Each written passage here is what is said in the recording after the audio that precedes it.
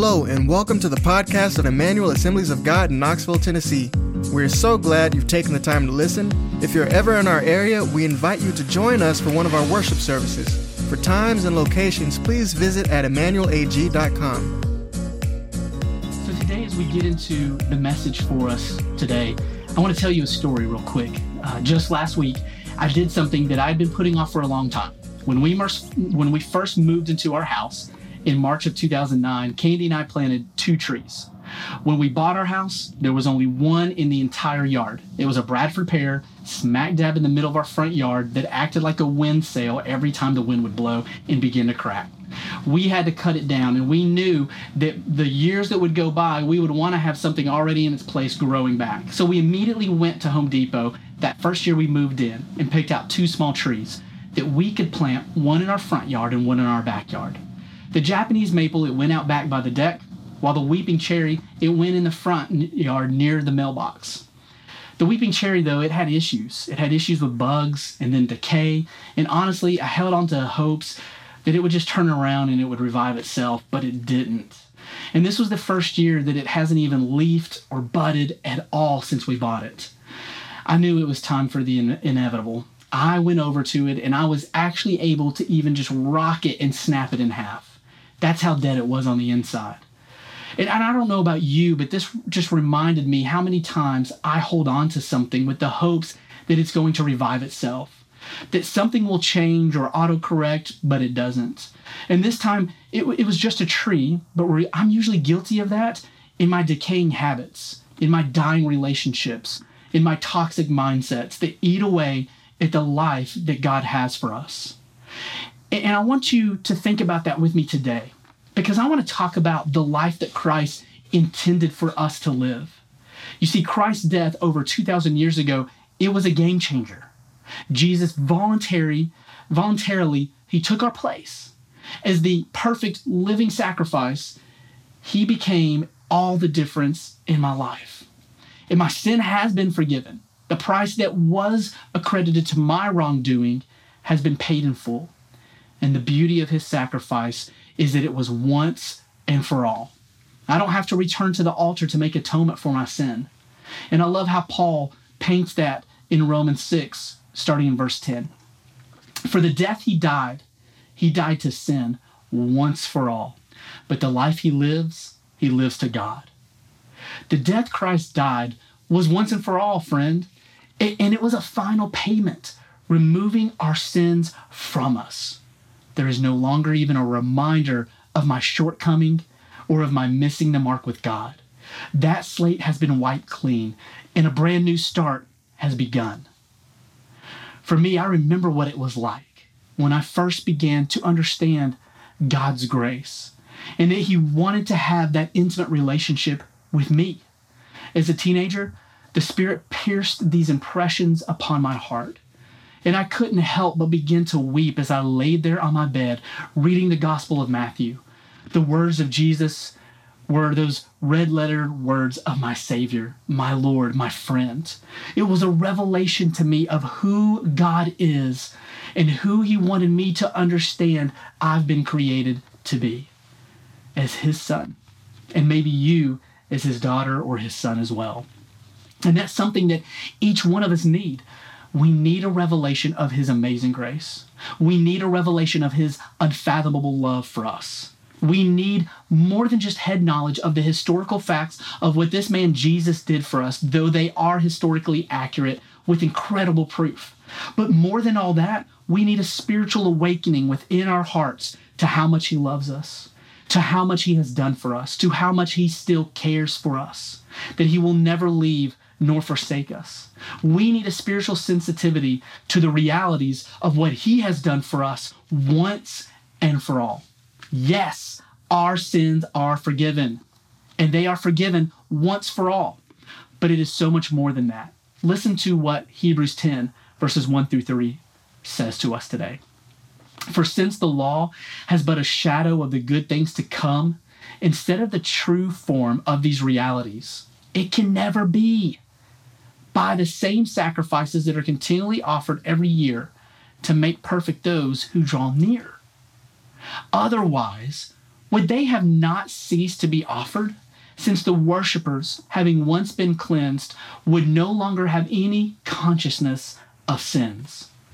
But in these sacrifices, there is a reminder of sins every year. And the author of Hebrews continues to go on further down in verses 9 and 10, saying this, "Then he added, 'Behold, I have come to do your will.' He does away with the first in order to establish the second." And in verse 10, "And by that will we have been sanctified through the offering of the body of Jesus Christ once for all." Listen to what the author continues to say in this final verse in Hebrews 10, verse 14.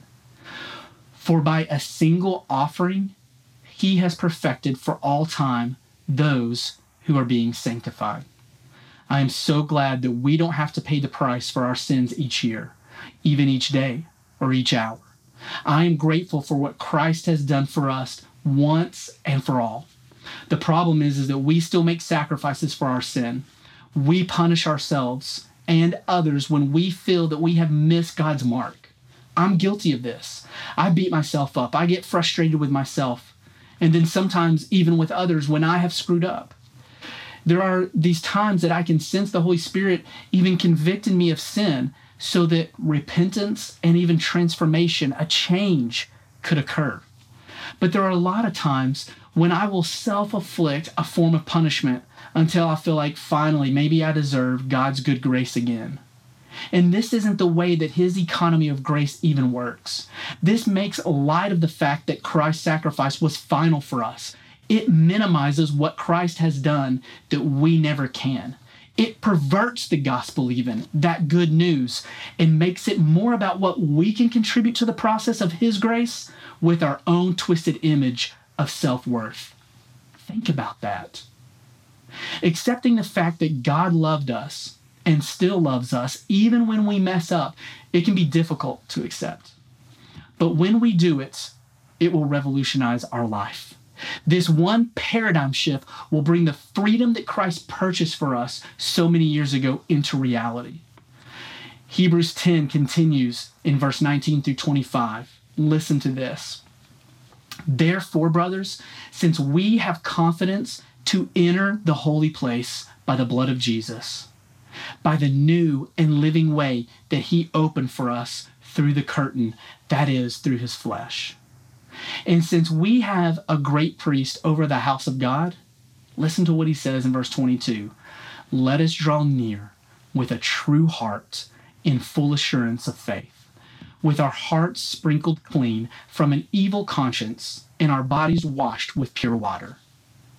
And this is what we've heard so often, and especially now, these last couple of verses, verse 23 moving forward. "Let us hold fast the confession of our hope without wavering, for he who promised is faithful. And let us consider how to stir up one another to love and good works, not neglecting meeting together, as is some in the habit of, but encouraging one another, and all the more as you see the day drawing near." Think about those verses as we pause on this Easter Sunday. Yes, Christ has brought us forgiveness. And yes, Christ has also brought us access. This isn't Hollywood access. This isn't to the VIP green rooms. No, this is access to something so much greater, the presence of God. And at Emmanuel, we say encounter, connect, grow. That is our vision for us as a church and as individuals. The access that Jesus has given us by his blood, it allows us VIP status to enter the holy places. The righteousness of Christ attributed to our accounts, it grants us the provision of entering God in his holy presence. We would not have this otherwise. And notice how the access to encounter God, it leads to a few leaves of lettuce, if you'll allow me to say that today. Starting in verse 22, listen to the first lettuce. He says, "Let us draw near with a true heart, in full assurance of faith, with our hearts sprinkled clean from an evil conscience and our bodies washed with pure water." We have confidence. We have full assurance of faith because our hearts have been cleansed and even our conscience has been washed pure. This is amazing. This is what Christ has done for us. We don't have to continue to offer a sacrifice because Jesus has done it once and for all. Listen to the second let us in verse 23. Let us hold fast the confession of our hope without wavering, for he who promised is faithful. This second let us adds to the confidence of our faith the confession of our hope. Our faith has confidence, but our hope has words that we can put to it. We can confess this. That right now, this is so critical for us to follow this let us. We need to remind ourselves and others not to lose hope, not to give up, or even entertain thoughts of hopelessness. It is so easy for that to happen right now. This is so natural for our flesh and our society to gravitate towards grave thoughts. But part of what Christ has given to us through his sacrifice is not only forgiveness and overcoming the grave, but even these grave thoughts by the hope that he has given us that is eternal.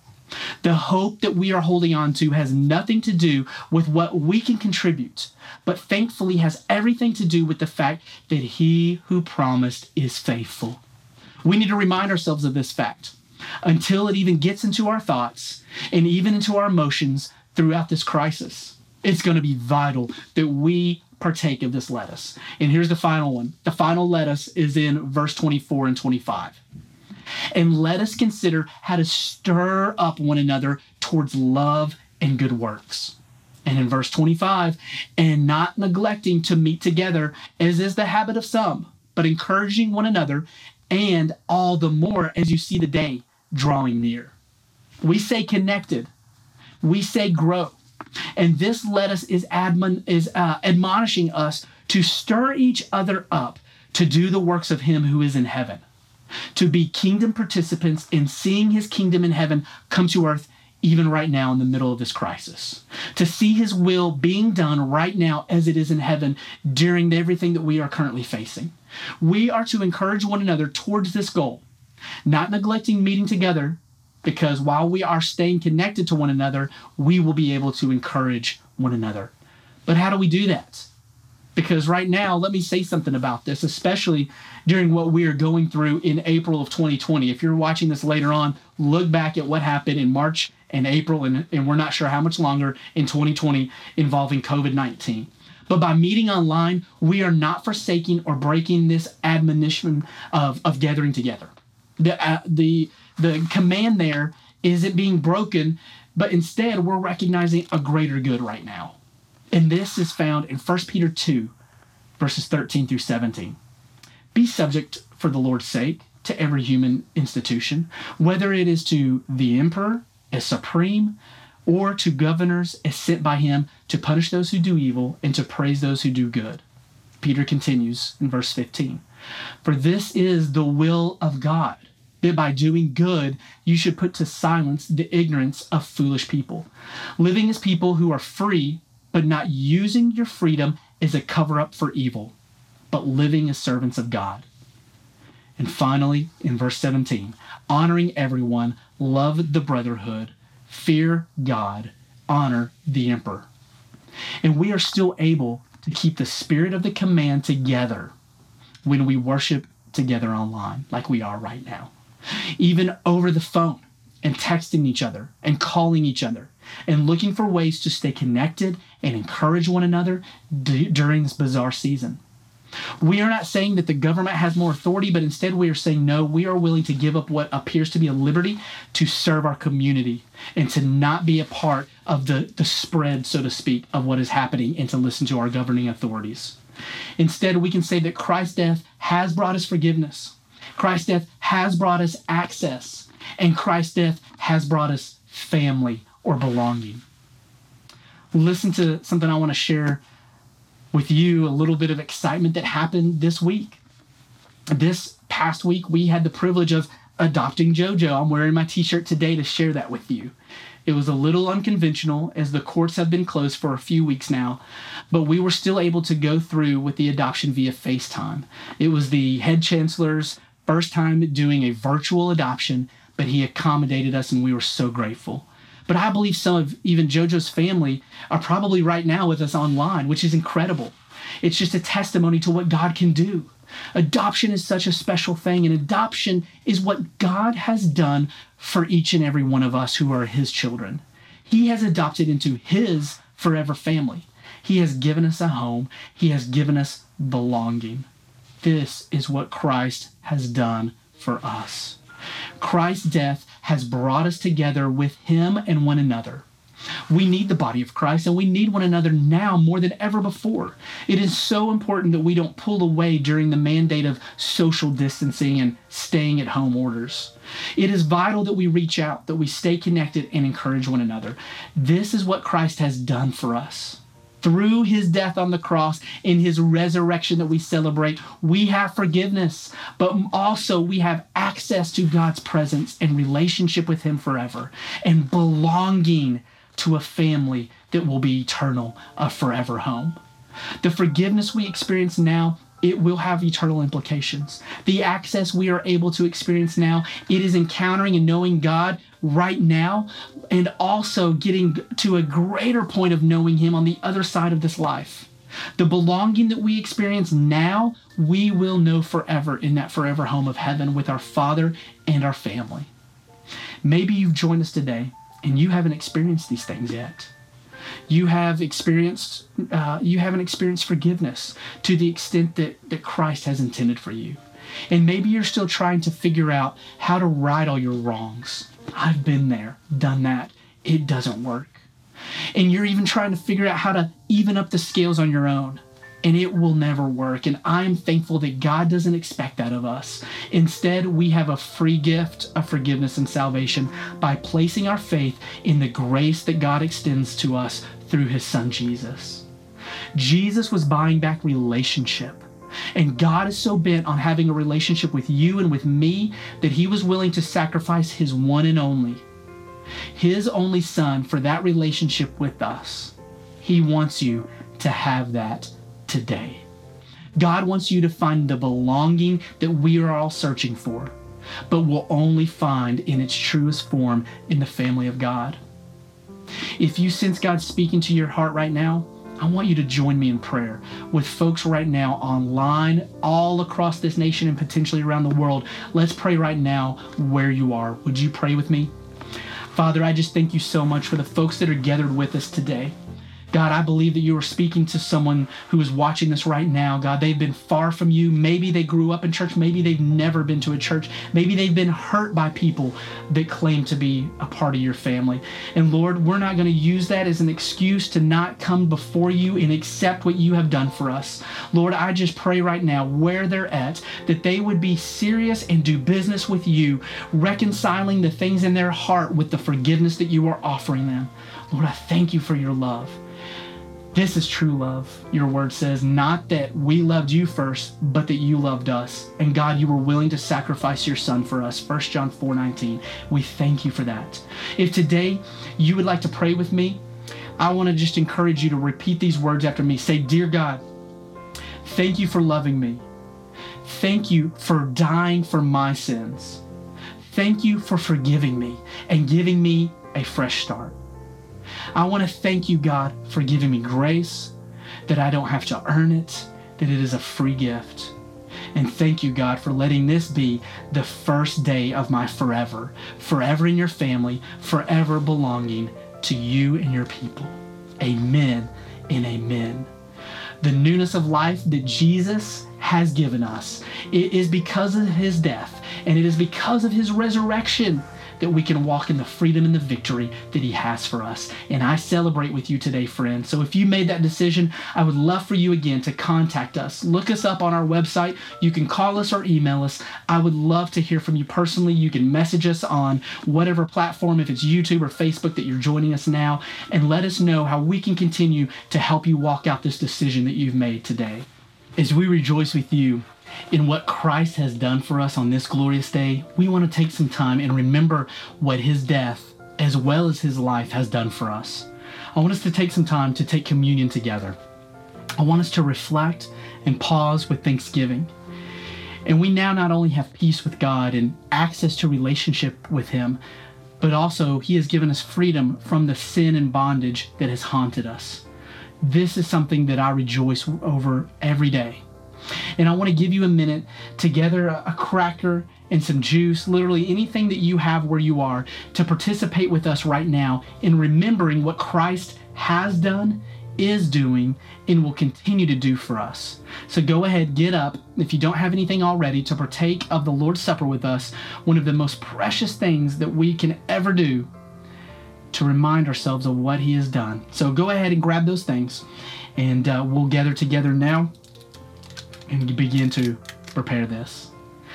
So God has already done something amazing for us over 2,000 years ago, and I love what Isaiah 53 says about that. Verses 11 through 12. After He has suffered, He will see the light of life and be satisfied. By His knowledge, my righteous servant will justify many, and He will bear their iniquities. This is what He has done for us.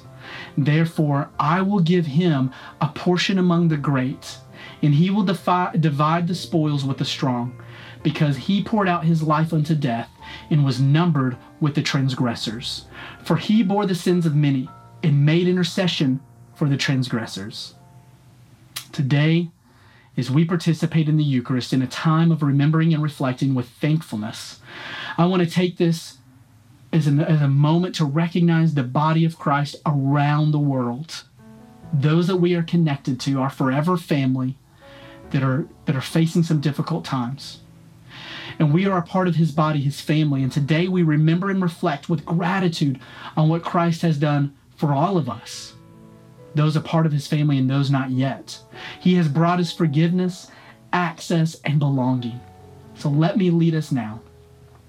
Matthew 26 says this, that now as they were eating, Jesus took bread, and after blessing it, broke it, and gave it to the disciples and said, "Take, eat. This is my body." So take what you have to represent the Lord's body, which is for you and for me. Let's remember what He took upon Himself for our good. Let's eat of the bread.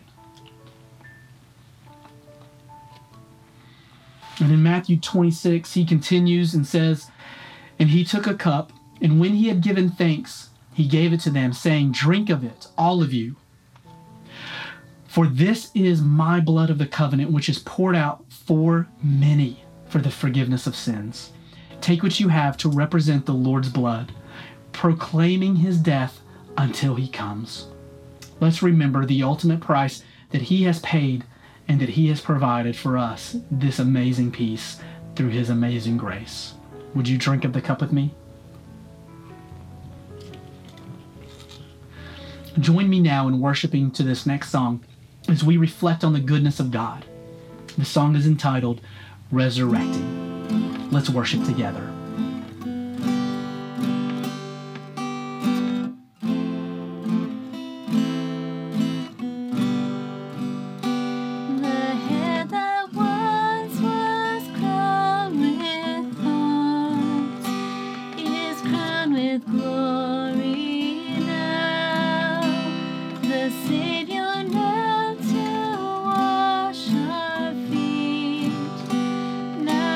Majesty.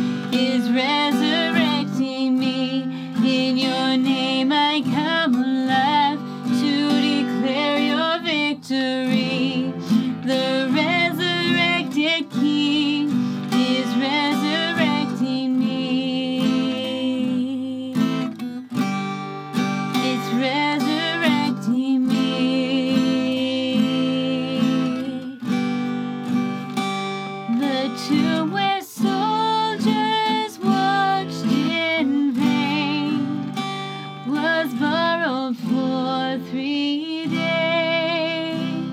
His body there would not remain.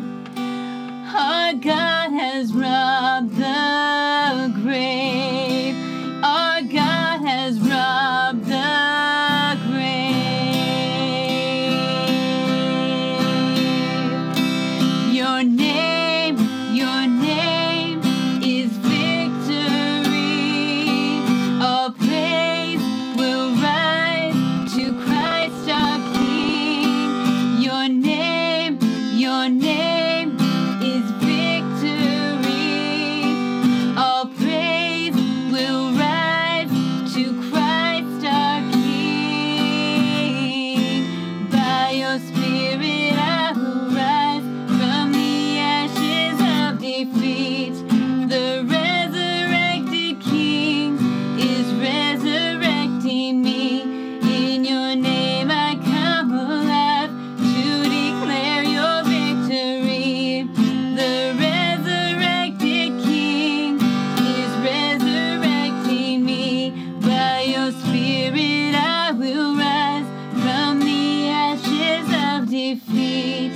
The resurrected King is resurrecting me.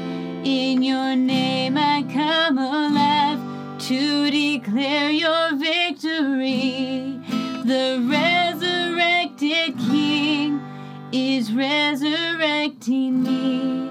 The resurrected King is resurrecting me. The resurrected King is resurrecting me. Is resurrecting me. Is resurrecting me. Thank you for just spending some time meditating and thanking the Lord. And Jesus is alive. He is resurrecting me. The life that he now lives, I live in him because of that. Would you stay on with us for a few minutes and chat with us on the side? Let us know how you're doing. Tell us something funny about this stay-at-home time for you and how we can be praying for you. We love you guys. We look forward to when we will be gathered again together face to face. Until then, have a great Resurrection Sunday, and God bless you. We love you.